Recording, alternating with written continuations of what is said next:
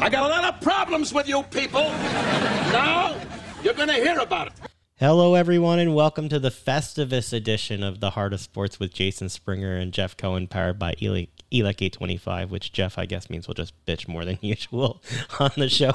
We're thrilled to join you on WWDV 860 AM, 97.5 HD2, part of the Beasley Media Group, ready to help you move into the weekend, talking about all the news in the world of sports. We'll be joined by Sam Carchidi in just a minute or two to talk a little hockey, but welcome to our annual show of airing sports grievances, Mr. Cohen. Isn't it great that of all the holidays that happen in December, we choose to honor the one that's not even real a holiday? You're damn right.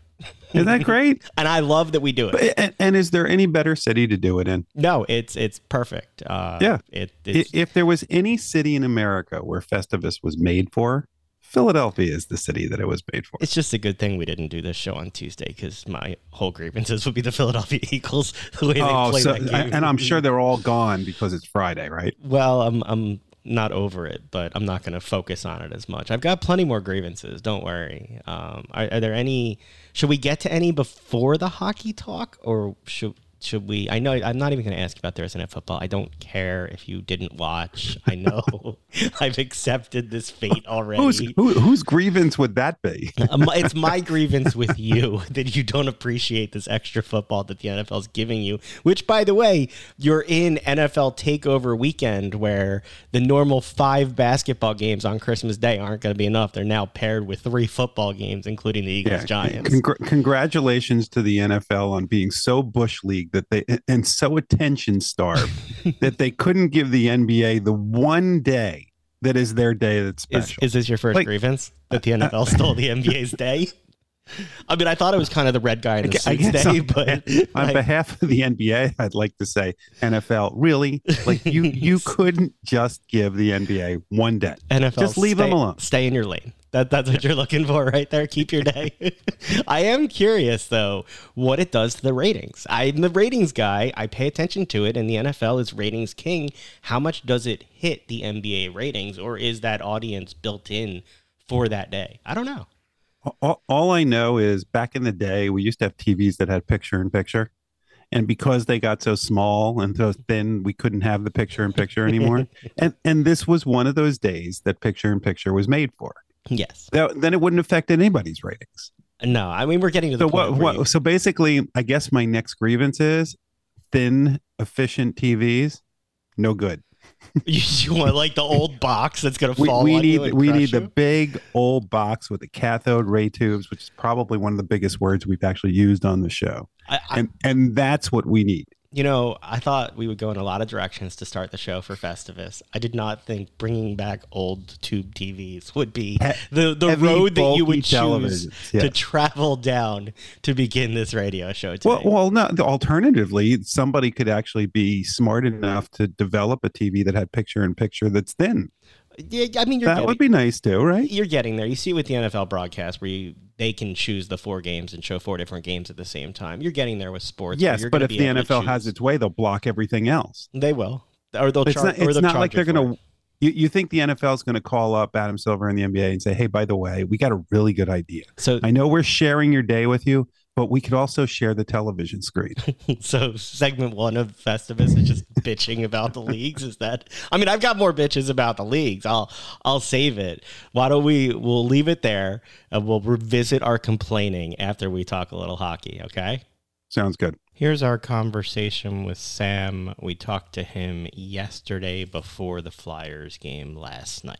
We're going to take a break from our complaining. Jeff, I will give you plenty of time to get back to it as soon as we talk some hockey, because I told you all season, my goal for the Flyers was relevance. I wanted people back in the building. I wanted them to be fun to watch. And our man, Sam Carchidi, is here to tell us what he's seeing on the ice, because I'm really enjoying what I'm watching. How you doing, Sam? I'm doing great, Jason. How you doing? Hi, Jeff. Wait. I'm going to cut you off, Jason. Okay. Because before we get there, okay, why should Sam not have the opportunity to also have something to complain about? So, Sam, before we get to the good and real information, here's your chance to air your grievances. So give us your sports grievance. Okay. It doesn't have to be Flyers. Well, this isn't any breaking news, but the Eagles play selection has just been, abysmal. And how they can throw in a double coverage, a 40-yard bomb when you only needed 15 yards for a field goal on the last play was just beyond me. So, but that's old news, but it's just incredible to me how they have dumbed down the offense, and it's so predictable, no motion. Not that you need trick plays or gadgets, but you have to have some kind of offense that gives the defense something to think about. And you would have thought that with Hurts running for 82 yards last week, the secondary would have cheated a little bit and moved up, but that didn't happen, or it happened and Hurts couldn't find his receivers. So. But anyway, I'll get off my complaining soapbox because the Flyers are playing really well right now. It's as if you read my mind, though, Sam. Or my text messages to Jeff and other people, one or the other, because I said to Jeff, I spared him of the wrath of text messages while watching that game on Monday night. I sent it to other friends who I knew would be watching and interested, as opposed to Jeff, who would just mute me and ignore all of my complaining. So as he acknowledges that with a head shake over there. I had a vested interest too. I must admit that I needed a field goal from Elliott to win my fantasy league playoff to go into the next round. And so if Elliott had kicked a long field goal there, I would have won. So you never even got the shot for it. So, yeah, never even got a chance. Jeff, how does that make you feel that not only is Sam upset as an Eagles fan, but he's upset as a fantasy football player? Come on, Jeff, give me your fantasy take here on our grievance show before we get to the Flyers. I now have a grievance for next year already. There you go. All right. You don't like fantasy football, huh, Jeff? I do it. I don't do it well, so there's a grievance. But he finds things to complain about other people enjoying ways to watch football. All right, so wait. I have one more airing a grievance question then. You started before you went to the Eagles, and you said it doesn't have to be Flyers. Is there possibly at this point in the season any grievance that you could have about the Flyers? Well, I guess the power play has been awful. They're 29th in the league out of 32 teams. So that's a major grievance, and it's amazing they're 18-10 and 3, I believe it is now, with the power play contributing next to nothing. So if they get that going, the penalty kill has been spectacular. I think last I looked, they were 4th in the league, and the PK has been great, which it wasn't last year. So at least they've solved one of the two special team units, but the power play and faceoffs too. If you have another grievance, it's faceoffs. They're near the bottom of the pack in the NHL in that, but everything else, you really can't complain. They're getting great goaltending, getting surprising contributions from guys like Nick Sealer and Sean Walker. They're both now elevated to the second pairing. The Forsters and the Brinks, the rookies are chipping in, and Urson is a rookie as well, and he's going to play on Thursday night, and he's been lights out. He's 7-0-1 in his last 8 games. So they're getting contributions from the young guys, and you blend it in with the veterans, Couturier coming back, of course, from the injury. And, some of the other veterans like TK, he's an L veteran. Travis Konechny is off to another great start. Travis Sanheim has been a pleasant surprise. He's making a bid to make the All-Star team for the first time. So definitely a lot more positives than negatives. I've actually seen the penalty kill referred to as the power kill, the way that they've been playing, because they've actually been so offensive at times in scoring goals.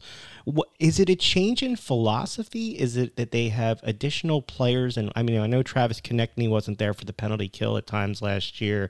What has been the biggest change that you've seen that's led to the success on the ice? Yeah, I think they're more aggressive. I think getting Couturier back has really helped.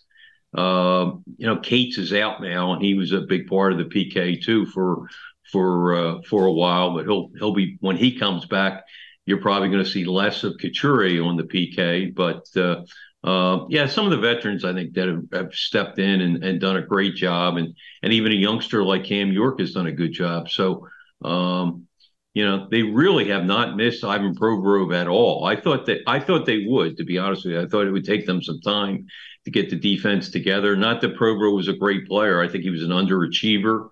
But, let's face it, he played 26, 27 minutes a night, and that's hard to replace. But, they've done it.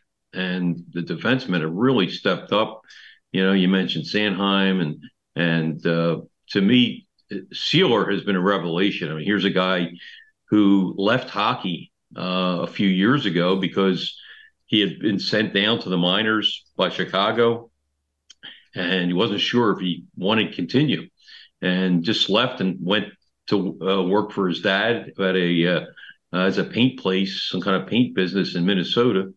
And after a few months, said that he really missed hockey, came back, went to the Wild as a free agent, and kind of was just an okay player, but he has really found himself with the Flyers. He played very well last year, and this year he leads a team. He's plus 15. He leads a team in block shots, and him and Walker, surprisingly, have been a terrific pairing, number 2 pairing for the Flyers. The number 1 pairing, you now have Cam York, who last year was sent down for a period of time. What has changed or what has improved, and why has Cam York gotten to the place that he currently is? I think a lot of it is Sanheim, and he's had his ups and downs this year. I don't want to paint too rosy a picture. I mean, he's struggled in some games, but he played a lot last year on the first pairing, and I think that kind of relaxed him a little bit this year. He was kind of thrown in with Ivan Provorov a lot last year when he came back up from the minors, and he seems a little more assertive and driving the play. And, Sanheim has helped him out as well. And, Sanheim, to his credit, has gone to the opposite side. He's now playing the right side. He's a natural left-handed shooter.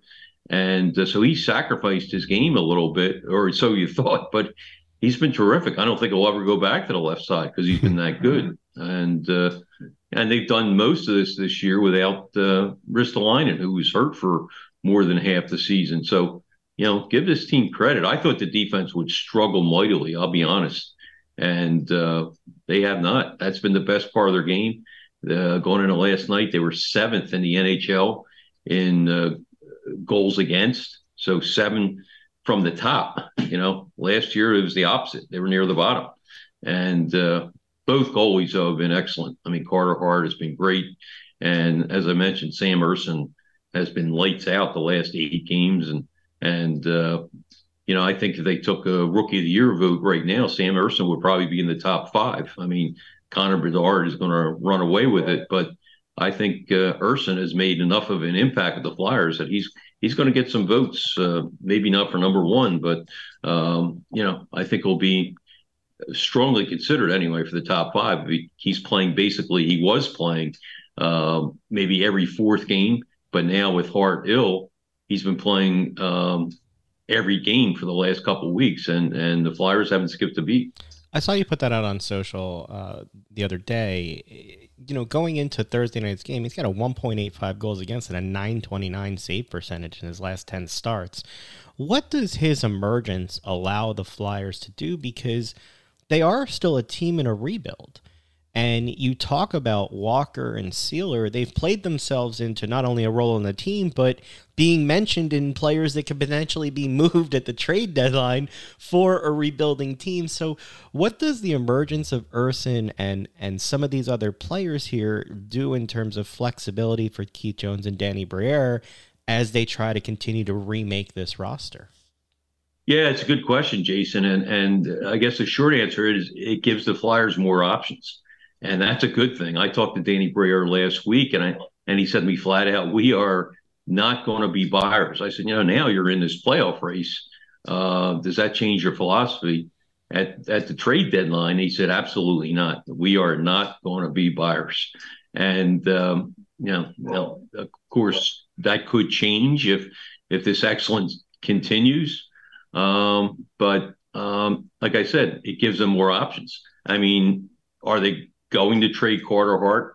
The odds are probably 2% maybe, but now with Urson there, you believe in Urson. If your socks are knocked off for an offer for Carter Hart, let's say a team gives you, a proven NHL player and 2 or 3 number 1 picks, you got to listen. So at least Danny Howe has some options, because it looks like Urson can play regularly in the NHL. And what a great problem, if you want to call that a quote unquote problem to have. And you mentioned the 2 other guys that probably right now could give you, Walker, especially being right-handed and still young, 28. He could probably bring you a first-round pick if you decided to trade him. I'm not quite sure you can get that much for Sealer, maybe a second-round pick. But again, you have some options now, and good options. And Danny says he wants to stockpile draft picks. He doesn't want to trade draft picks. He already has a couple number 1s for next year, and if he can get another one, maybe you'll see one of these defensemen go if he can get a high pick for one of them. But it's real early right now, as you guys know. We're only maybe a little past the 1/3 mark in the season. And John Tortorella at the morning skate today says, "Hey, I don't even want to talk about the playoffs. You got to talk to me at the end of January. It's so early right now." He didn't even want to entertain Kevin Kurz from The Athletic. Asked him about, how important it would be. It was a good question. How important it would be for this young team to be in a playoff hunt in the second half of the year. And Torch just said, "I'm not even going to go there." And it's way too early for that. And Kevin pointed out, well, it's 31 games. You're another 10 games, you'll be at the halfway point. So to us, it doesn't seem early, but Torch doesn't even want to go there right now. And I think I can understand that he wants to keep the players focused, and he's done a great job. I mean, there's no question. He to me is a strong Coach of the Year candidate, and but it is only 31 games, and we'll see how things play out. One of the things that people were concerned about with Torts is his development of young players. It seems like he is developing the young players and doing a great job of it. What has been the difference, if anything, in his coaching style? Yeah, and he's done that in the past too. I think John Bailey, my colleague at Philly Hockey Now, did a real nice story the other day outlining that, how John has developed young players at different spots, different stops along his NHL coaching career. And, I think because he's so fiery and gets in your face, I think, it's kind of a misnomer that he's no good with kids. Kids don't want to play for him. Right. But he's a great teacher. And, Noah Cates, a good example, really developed last year as a rookie. Urson had a cup of coffee last year. He developed. Cam York developed. And we're seeing more guys this year. Bobby Brink has been very defensively responsible so far. And he's on like a 14, 15 goal pace.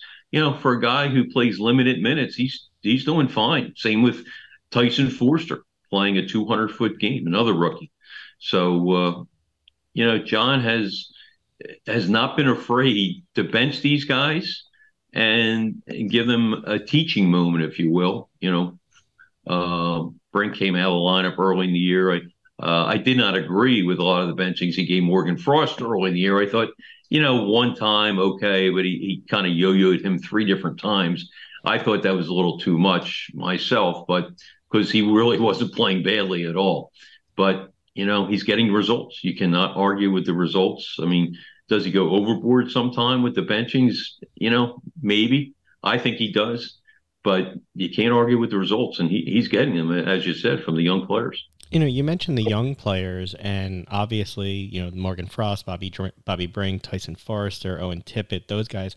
The guys that aren't here are the ones that are supposed to be the really talented ones, with Michkov and Gauthier and those guys coming. And you mentioned he has some ones for next year to use, looking for more. I'm curious, a third of the way through the season, given the product on and off the ice, what should a fan feel about this franchise right now? Because Jeff and I have talked about how will fans react when they start to trade pieces, because they're playing well, yet at the same time, they're still trying to build a roster for the future. So what's the state on and off the ice for a fan looking to jump on a bandwagon here? Well, the two guys you just mentioned that aren't here right now, I mean, it's a great time to jump on. Let's face it, those two guys, they need snipers, and those two guys look like snipers. I think they might still need a veteran, and I think you'll see Danny Briere as they get closer. I think right now they're a playoff contender. Are they a Stanley Cup contender? I don't think so, and I don't think Danny Briere even thinks so. So as they get closer to that, maybe 2 years down the road, then you might see them add like a free agent sniper, somebody that can, pop in 30 goals or 26 goals, something like that, and help their power play, which has been really stale. But the two guys you mentioned, one will be here in 3 years. Gauthier will be here next year, maybe at the end of this year. They look like the real deal. They're both playing very well, and time will tell whether they'll be NHL caliber snipers, but they certainly look like they have the ability, and that is just what the Flyers need. If you look at one weakness, and I talked about the power play, they don't have a guy you can really count on that can score a big goal. It's spread out. There's some advantages to that, but you need a guy you can lean on in crunch time.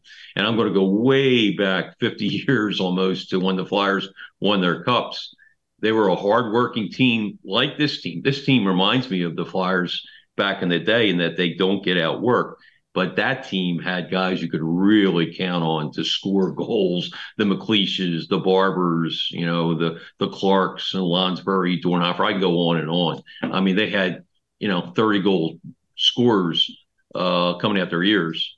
And this team probably will, you'll have Konechny maybe. He should get 30, but other than that, Tippett may come close to it, but you don't have, like six guys like that team did that were a threat. And that, it's not easy to defend when you have that many snipers, but they're coming. And I think the two you mentioned are going to supply that. And I also believe you'll see a big name free agent here, probably in 2 or 3 years, a guy that can put the puck in the net. And who knows, maybe Joel Farabee, whose game has really improved this year. He's a year away from the neck surgery. Who knows? Maybe he develops into a 30-goal scorer. He certainly has the potential. But to get back to your question, yeah, I think there's a lot to get excited about, and I think the fans should jump on this bandwagon. Does that mean they're going to make the playoffs this year? Absolutely not. I think it's still going to be a struggle for them to do that, because I think some teams below them in the standings will surpass them. The Devils, for instance, Washington is close, and Washington's power play has been even worse than the Flyers, if you can believe that. But so it's far from a guarantee this team will even be in the playoff race by the end of April. But give them credit; they're outworking teams, and they're fun to watch. They're playing at an increased speed, and they're in every game. I think they've been enjoyable to watch. As we get closer to January and you get towards the end of January, let's speculate ahead that the Flyers continue to play at this pace, and maybe even the power play gets a little bit better. How hard is it going to be for Briere and Jones to be disciplined enough to say, we have a plan, we're not going to deviate from it? It'll be a little tougher, Jeff, no question about it. And I asked Danny that directly the other day. I said, let's just say, we're in February and you guys are right there in a playoff spot, and will that change the way you look at things? And he said, absolutely not. That's what he says now. But I agree with you. I think it will be tough because the fans are starting to get excited about this team, especially with the Eagles starting to lose, and they look like they're not going to be a Super Bowl team. So. Of course, the Phillies are a ways off from starting. So some of the attention that the Flyers did not get, they're starting to get now. And people are looking up and saying, this team's in second place. What happened? And, they're starting to get excited. So I agree with you. I think it will be a little tougher for Danny to stay disciplined. So maybe he kind of compromises instead of, getting a big name player, he gets somebody like an Eller or something. Maybe he gets somebody that is a hard-nosed player and can, help the power play. and also kill penalties and be. I hate to keep going back to the Flyers. Back in the day, they picked up Terry Crisp late in the year, and he was a great addition. He wasn't a big scorer, but he chipped in with timely goals and just a great playmaker, and he was terrific on the penalty kill. Maybe they get somebody like that, somebody that a jack of all trades, but no superstar, and only costs you maybe a fourth or fifth round pick.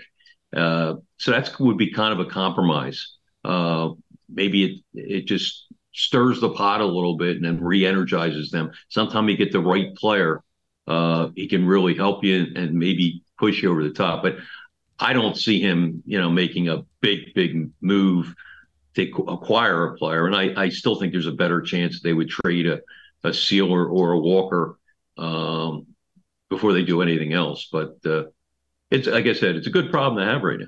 Yeah. Well, Sam, we got a couple minutes left, and let's talk NHL. If it's not the Flyers, if the Flyers are not, let's say, one of the final four teams, based on what you've seen this season, who would you say are the top two teams in each of the conferences? Well, the Rangers. I've always been a big believer in the Rangers, and Boston. Be honest with you, Boston has really surprised me. I did not see Boston playing as well as they have so far. And Vegas is Vegas. They're the defending champion, and to their credit, they have not skipped a beat. Sometimes you have a Stanley Cup layover. They have not had that at all. But there have been so many surprises right now. Vancouver's been a big surprise. I think Boston losing a lot of players. They've been a surprise that they're still up there. But I would probably say Vegas and the Rangers, and a good dark horse might be the LA Kings and Dallas Stars. I like the style they play. Winnipeg has certainly played well. I don't believe in Vancouver yet, but they could prove me wrong. But if I had to pick the Stanley Cup final right now, I would go with Vegas and the New York Rangers. And the Flyers right now are ninth in points. Actually, they're tied for six. So 6, 7, 8. Actually, they're ninth. They're 1 point behind sixth. So that just shows you the brand of hockey they're playing. If they win tonight, depending on other results, they could be the sixth best team in the NHL, which is mind-boggling. I mean, but again, that doesn't mean they're going to be a Stanley Cup contender. But all signs point to progress, and you got to like what you see, and you don't just snap your fingers and go from where they were last year and miss the playoffs for the third straight year to being a Stanley Cup champion. But they have made tremendous strides, and at this point, that's all you can ask for. It's going to be fun to keep watching them. Like I said, I told Jeff when we were talking expectations at the beginning of the season, I went to a game at the end of the season last year. The building was half empty, and the other half was the other fans from the other team. I did not want to see that. I had never seen that at a Flyers game before. I didn't want to see that again. And you watch, probably a Rangers game, right? It was. And you watch at each game this year, there's more and more people in the building. And that's, what you want to see if you're a franchise that's trying to get people to buy back into what you were doing. Because we've talked about it in the past. There became such a disconnect between the franchise and the fans that now all of a sudden you're starting to get that again. So look, we always love getting to speak with you a little bit. Check out Sam over at Philly Hockey Now. You can read his reports. Broad Street Bull on different social platforms. That's how people can find you. Yeah, at Broad Street Bull on Twitter or X, whatever you want to call it now. And Jeff doesn't like to call it anything. He doesn't like to talk about it on the show. But I do want to give you a plug for where people can find you.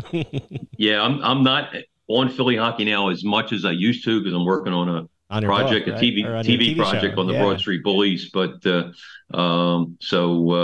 have a lot of the Broad Street Bullies in my head right now because we're doing this project saluting the 50 years. So if I went back too far, I apologize. Not at all. But always good to talk to you guys, and have a great holiday. We can't wait to see it when it's out. I appreciate that, guys. Take it easy, Sam. Thank you. Operating engineers are the men and women that move mountains. And the Engineers Labor Employer Cooperative, ELEC, puts them to work. They create opportunities for the men, women, and union signatory contractors of Local 825, repaving our roads, keeping our homes bright and warm, and even building our favorite team stadium. we understand infrastructure. That's why ELEC and Local 825 are ready to get to work. Thanks for sticking with us here on the Heart of Sports. Fun to catch up with Sam. I'm glad you let him get his grievance in.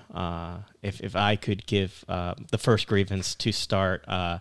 Why wouldn't I let him get his grievance in? I thought you were just going to have him on to talk hockey. And he went to the jugular with the Eagles.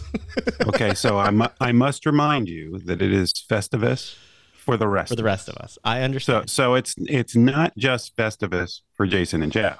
All right. Everybody should have the chance to air their grievances. To complain. I understand. So I'll let you start. All right. So I'm going to go with a baseball one that I'm still not over because then it'll let us talk about the $1 billion that the Dodgers have spent in the last month. I'm still not over Craig Kimbrell. Can I just have him be a perennial grievance for me? Him dropping the ball off of the mound still like haunts me in nightmares sometimes. I know that means I have other problems in life, so we don't need to analyze that here on this show. But Craig Kimbrell is my grievance because I had to suffer through last season's with him. Which part is the grievance, though, that he just sucked at the end of the season? His existence on the Phillies was a grievance. See, mine's more specific than yours. Okay. Mine isn't. Look, people make mistakes. People don't have good games. I can live with that because that's the whole point of sports. Sports is you don't know what's going to happen on any given day. It's the human element of it that makes it so special. The problem for me, my grievance is that he didn't seem to give a crap. No. And I don't talk about winning and losing. I talk about being his best. Like, what in the world does he think that it is a good idea not to even try to do the right thing? Like, it is insulting to every single person who pays money, regardless of who you're rooting for, that if there's a man on base, his answer is, I'm going to physically drop the ball next to my feet so that the guy can get a free base. I still laugh. Like, can you imagine? Like I said, I coached a lot of travel baseball. If some kid now does that because Craig Kimbrell did it, if the coach's we are head may so explode. close to the apocalypse. Okay, so with Kimbrell, first of all, we've given our condolences to Orioles fans because now they actually shortened the pitch clock and took away one mound visit. So it's going to be even worse next season for the non-adjusting so awesome Craig Kimbrell. But let's talk the well, it could lead to a wait, can we talk about the pitch clock for a second? Because I'm sure that we've had grievances about that. I know people have had grievances. I don't have one. But pitchers had grievances about it and wanted extra time. The answer by Major League Baseball was to say, no, we're going to give you less time. If your complaint is that you want uniformity between when people are on and when they're not on and the playoffs and not, if you thought that was going to mean we're going to give you more time, no, it means we're going to make it closer to uniform by giving you less time. Are you okay with that? I just want some type of consistency. I didn't mind the pitch clock. I thought pitchers should adjust. And you saw the younger pitchers who had played with a pitch clock before didn't have problems with it. And by the end of the season... The Phillies' big signing this offseason was one of the few people that didn't adjust. And we'll see how he does next year with it because he's back here. That is the only big signing for the Phillies. Right now, they're running it back. Meanwhile, the Dodgers dropped $1 billion in the last month. They signed last week. They signed Yoshinobu Yamamoto to the longest contract for a pitcher in MLB history, 12 years, $325 million with a $50 million signing bonus. And then I believe there's a $50 million posting fee as well. That follows their offer to Tyler Glasnow and Shohei Ohtani. The other 29 teams in baseball have spent less than $900 million combined this offseason. That's what the Dodgers are like, lapping people with spending. So I'm going to ask you, is it a grievance, the current financial structure of sports, when you have a team committing $1 billion in a couple days for basically 2.5 players right now? Shohei may pitch in 25, and if he does, that starting rotation is going to be bonkers. But 24, they paid for a batter. that's assuming that those starting pitchers are healthy. That's what I'm saying. I mean, if you, if by the way, if you're born like in the last couple of years or born in the next couple of years, if you're a Dodgers fan, you're not going to remember it because you're too young. But by the time you're old enough that you actually want to watch baseball, that team, I don't know how that team can exist at that point. Like that cannot be fiscally responsible. You cannot tell me that the Dodgers are somehow going to make a profit. Well, I think they will because how? Because you get how they just paid three guys more than the value of the team. Probably. Because you get into untapped markets. The Dodgers haven't done that much in that market. Now they will be the team in Japan with these two stars. They totally opened a new market. Japan has its own baseball league. I understand, but just like Korea has its own baseball league. They are baseball fans and will follow their players as well, I think. I think that the Dodgers will make their money back. It's baseball. These teams don't lose money. And the thing with Yamamoto's deal is there's no deferrals. Shohei's going to be paid till I have a gravestone. Yamamoto's just going to get 12 years of straight pay. And look, he looks dominating. I never believed he was going to come to the Phillies. Like, now we can get on building the team. I'm glad that they were. Are we so sure he's that good? He's 25 years old. He pitched in a league that is not Major League Baseball. Everybody seems to think it, although teams were out very quickly once the Phillies made an offer. I know the Giants apparently said, "Okay, we're out. That's it." Threw their cards in. So.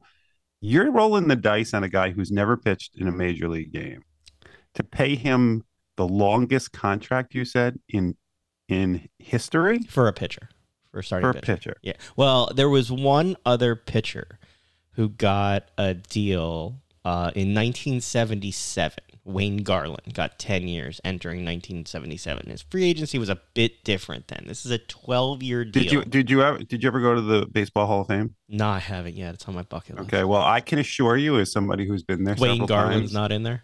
Wayne Garland is not in the Major League Baseball Hall of Fame. I mean, look, you watch his, separate from the competition that he faced, his stuff looks dominant.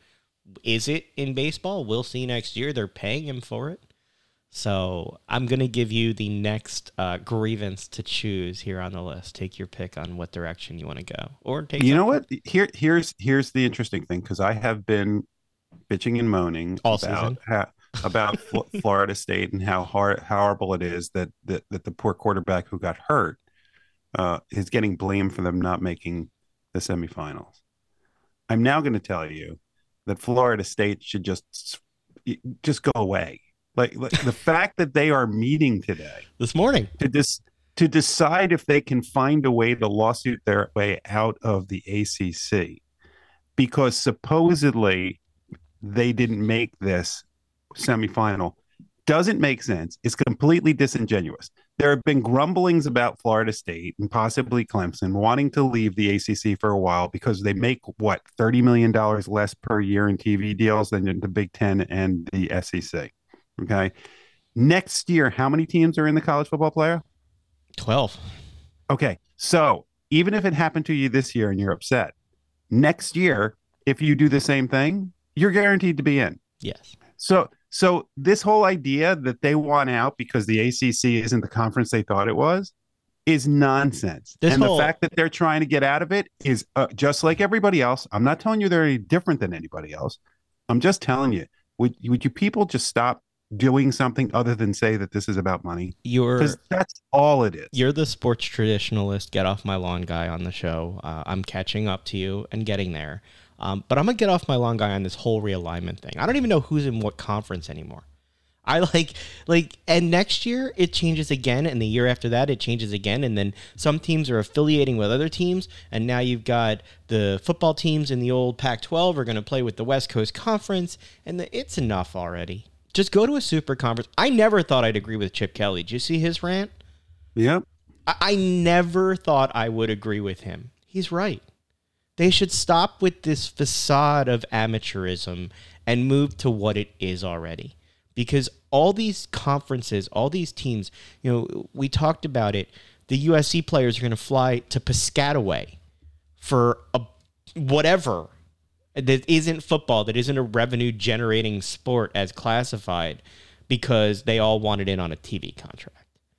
It's just, I'm over the realignment. Like I told you, I'm not the tradition guy, but I guess I am the tradition guy. Like, I've come to really dislike the way bowl season is set up.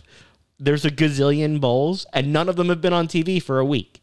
Yet there's 7 bowls tomorrow. I don't understand what... Hey, and guess how many I'll be watching? None. Not one. You'll watch the Michigan bowl game. That's it. And you'll probably watch the other one just to see if Michigan wins, who you'll play. No. See, I'll watch the second one if Michigan wins. Only if Michigan wins. But it's contingent. The first one, then I don't care. Yes, you do not care at all. It's contingent on the success of your own team there. But yeah, I mean, is realignment a grievance for you, or are you just so over it that you can't even grieve it anymore because you're sick? Well, right now, yes, realignment's a grievance, but right now it's Florida State that's a grievance because they could not be more disingenuous than they are being right now. Did you ever think it just doesn't make sense that they think that people will think it's anything other than the fact that they have a smaller TV contract than if they were in the SEC and the Big Ten, and I'm not so sure anybody wants them. Like, you're not hearing that the Big Ten doesn't want Florida State. Here's what happens. If Florida State finds a way out, and it's going to be hard for them to get out of this without paying over $100 million to get out, then Clemson gets out. If Clemson gets out, Clemson goes to the SEC. Potentially Florida State goes to the SEC, and they can't compete the way that they won't be in the playoff if they're not in the ACC. They're only an elite team in that conference. They haven't been elite anywhere else for a long time, okay? So that's not going to be it. And then you have an issue where sorry about that. Way to prep for the show, Jeff. My next grievance is that my phone is on ringer off and it's still ringing. See, and the funny thing is, I thought you just silenced the messages from me so that you didn't have to get the vibration. No, but I see that everybody else can get through to you. But then again, the Apple Watch is currently banned from sale, so maybe nothing works on it right now. I don't know. What would you do if you lost your Apple Watch at this point? Yeah, I'd be fine. It's okay. I don't wear it all the time. So back to the ACC. If Florida State pulls this off and causes this chaos, Clemson leaves. They likely go to the SEC. North Carolina then leaves. They go to the Big Ten. Who's left? Well, you end up with a Pac-12 scenario where exactly they have to go partner with somebody else to stay alive, to get paid, and to keep their existence.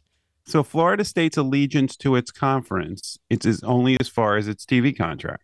That's like the way all of these schools are now. There's no allegiance to a conference. There's an allegiance to the payout.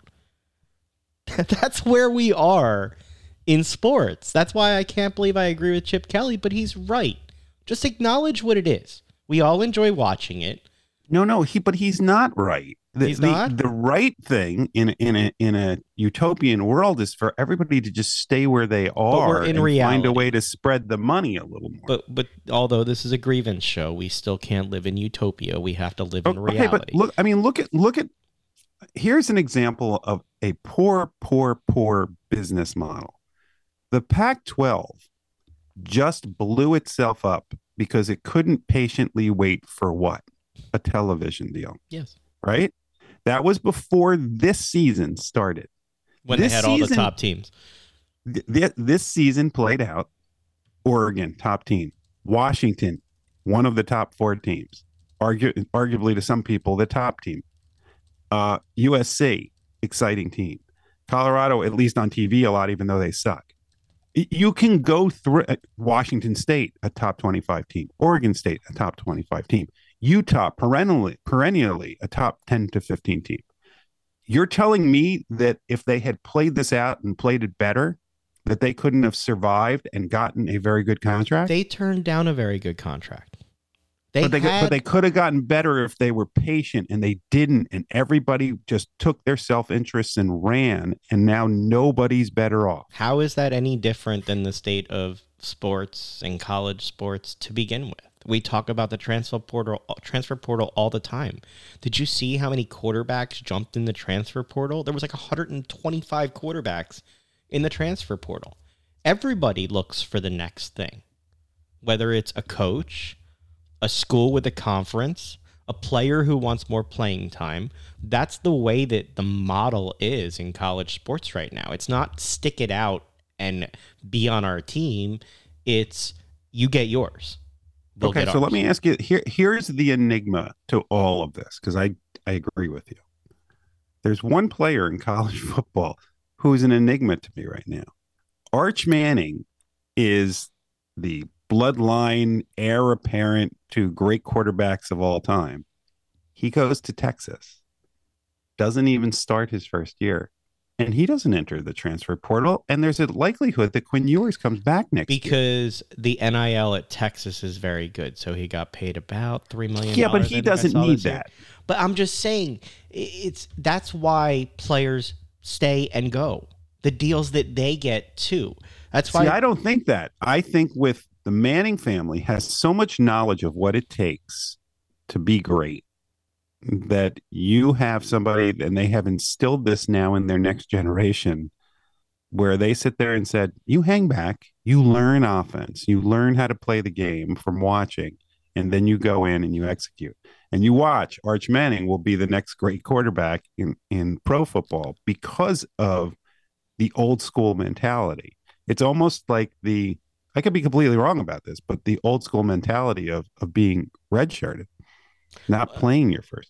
Look, I think it's better for players to learn. The irony is that Peyton and Eli started right away. I mean, they were just that good. Maybe Arch isn't. I don't know. You want to bring up the next grievance, or would you like me? No, it's your turn. I brought up mine. All right, I'm turning to the NFL because I'm frustrated still by the Eagles. They'll play Tommy Cutlets, who's trademarking everything, and I know you have a grievance about his agent on Monday. My grievance. Wow, that was this week. I complained to you so much about it, I forgot that we didn't talk about it. That was all this week. My grievance, separate from what I'm seeing on the field right now with the Eagles, is the prevent defense. Still can't stand it. It prevents nothing but winning. And NFL officiating. I know it's a hard job. I have no idea what pass interference is anymore. And I'm not even talking about just on the Eagles. I have no idea they're focusing on things they never have before and calling penalties now. While the things that are glaringly, obviously wrong, they still can't figure out at all. That's my grievance. Okay. I don't have any problem with the pass interference. I have a problem with how long it takes them to review stuff that seems obvious. That seems to be the biggest problem for me. I don't sit there and look at calls, again, because of the human element. I just accept the fact that they are going to get some things wrong. But for the most part, they get things right. When they don't get something right, or even when they do, it's that some of these reviews are taking 5-10 minutes. So I have a beef about reviews, and it's the broadcast. Just show me the damn review. You have 1 million cameras that have better ability to focus than ever before. You have more camera angles than ever. And instead of showing me, you go to a tiny box for a picture-in-picture so I can see the ad while they do the review, and you don't actually show me the review of the play. So I don't know what the hell happened, but I know they're in review, and I'm waiting to be told what they decided after the commercial break ends. The NFL has so much money. How is it that they don't have a ref in New York or wherever they want to put them watching every game, and the second that somebody says they're challenging it or it's a scoring play or whatever, that person isn't just doing it? You do not allow me to talk about the XFL and USFL, which, by the way, ironically, you're the one who texted me yesterday about the demise of a couple of franchises in the USFL. Yeah, but that was me being snarky, saying, oh no, the New Jersey Generals and the Philadelphia Stars are no more. But they got it right. I already did that in the 80s. They got it right with the transparency on their reviews. You could see how they were reviewing the play in the booth in real time and hear audio. There was no question about what was going on. I thought they got it right. I think it helps. Are you going to watch the Eagles-Giants game on Monday? Oh, probably not. So wait, do you want me to get the Tommy Cutlets? Go for it. All right. Well, I mean, I'm not as charged up as I was on Monday because you were fired on Monday. Because as an attorney, you didn't even text me about it. You called me about it. That's how fired up you were. Yeah, because I can't stand people who are supposed to represent the best interests of their clients not, in my opinion, doing so. And basically what happened, the story that came out was that Tommy DeVito, who was an undrafted free agent who nobody knew and nobody ever was going to know, who was living in his home and readily says that his mom makes him all his meals and makes his bed for him, became the Giants starter. And for some reason, we're now all excited as Giants fans, if you're a Giants fan, about this guy who, if you look at his actual statistics, it's not impressive at all. I'm excited. They won a couple I'm excited games, as an Eagles fan. So he's not going to be the starter. Which is why I'm excited as an Eagles fan. But because of also his heritage, he's got a group of people that are also very excited about him, and so he's now doing public appearances, and his public appearance fee was apparently $10,000 with this pizza place that he was going to go to, and I think in North Jersey, and then his agent, who's the guy who is a joke, is a caricature in the wearing his weird outfits in the stands, decides that he's going to say no, it's not 10,000, it's now 20,000. And so this little pizza shop that probably can't afford the $10,000 is now being told we're doubling it. So they tweeted, "I'm sorry, we can't have him because he doubled his fee." And the attorney said, Stellato, I think is his name, "We didn't have anything in writing." Okay, as an attorney, I'm rolling my eyes right now because that is the biggest bunch of BS ever. And so Tommy DeVito, to his credit, probably because his mother or his father smacked him inside the head and said, "You idiot, now go there," decided to go there on his own and make an appearance. And he looked very good. And the pizza shop basically got over $1 million in free advertising because of this screw up by the agent. My favorite. So to his credit, my grievance is towards DeVito's agent, who, if you go on his website, lists NFL stars, and if you can name 3 of them, even after looking at the list, I'd be impressed. My favorite part of that was that the pizzeria released the text messages back and forth to Darren Ravel, so that there was nothing the agent could say. It was all out there publicly. Yeah, right. That was the best part of it. But I do, since we're on the NFL, I do have one more grievance. Okay. And it's also a kudos to Bill Cowher and Ben Roethlisberger, who I don't ever have a kudos for. Wait, you're in this show. You have chosen to attack Florida State over Dabo and Clemson, and give kudos to Ben Roethlisberger. I do not know you anymore. Who am I hosting the show with? Because of his comments about George Pickens. Okay, so you know what's going on. There's a very specific, narrow thing that you're kudoing here. Okay, very specific. Now I understand. Go ahead. About the lack of leadership on a Steelers team that has a wide receiver who has repeatedly been in the coach's bad boy house, who decided apparently not to block for a teammate because he had supposedly seen Tank Dell get injured while blocking. Do I have that right? Yes. Did not want to get rolled up on. He said it out loud. Like, my grievance isn't just that he's a really bad teammate. He's an idiot. Like, he said it out loud for the world to hear. And if you saw the running back from the Steelers, who he didn't block for, did you hear what he said? He said something to the effect of, "Well, if I were him, I would block for him." We had that here before. But we're all different. For who, for what? But the difference, and I'm not giving Ricky Waters credit, but what he was talking about was going over the middle and not wanting to get killed, which, by the way, if he had gone over the middle and the tackle's been the same way, if anybody had made that kind of tackle in today's game, you'd be thrown out of the game. Right. So he had a little bit to worry about there. This guy didn't want to block for his teammate. Block. We've got about 3 minutes left. I don't want to leave without talking NBA real fast. My grievance is on the in-season tourney courts. I need to be able to see the damn game. Like, have fun. I think courts are cool, but make sure that your fans can see what they're watching. My question off of the grievance is... Wait.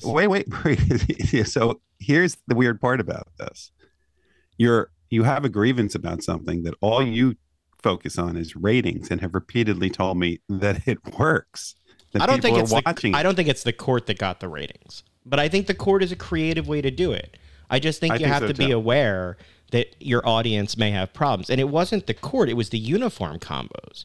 It was when they were wearing the dark uniforms on the dark courts that it made it really hard. When there was a color contrast and they were wearing white or something on those courts, it was okay. I could see. Okay, well, then here's my NBA grievance, because my grievances are limited, very focused. I think I have laser focus. So mine's on Zion Williamson, who is not basically guaranteed the same anymore.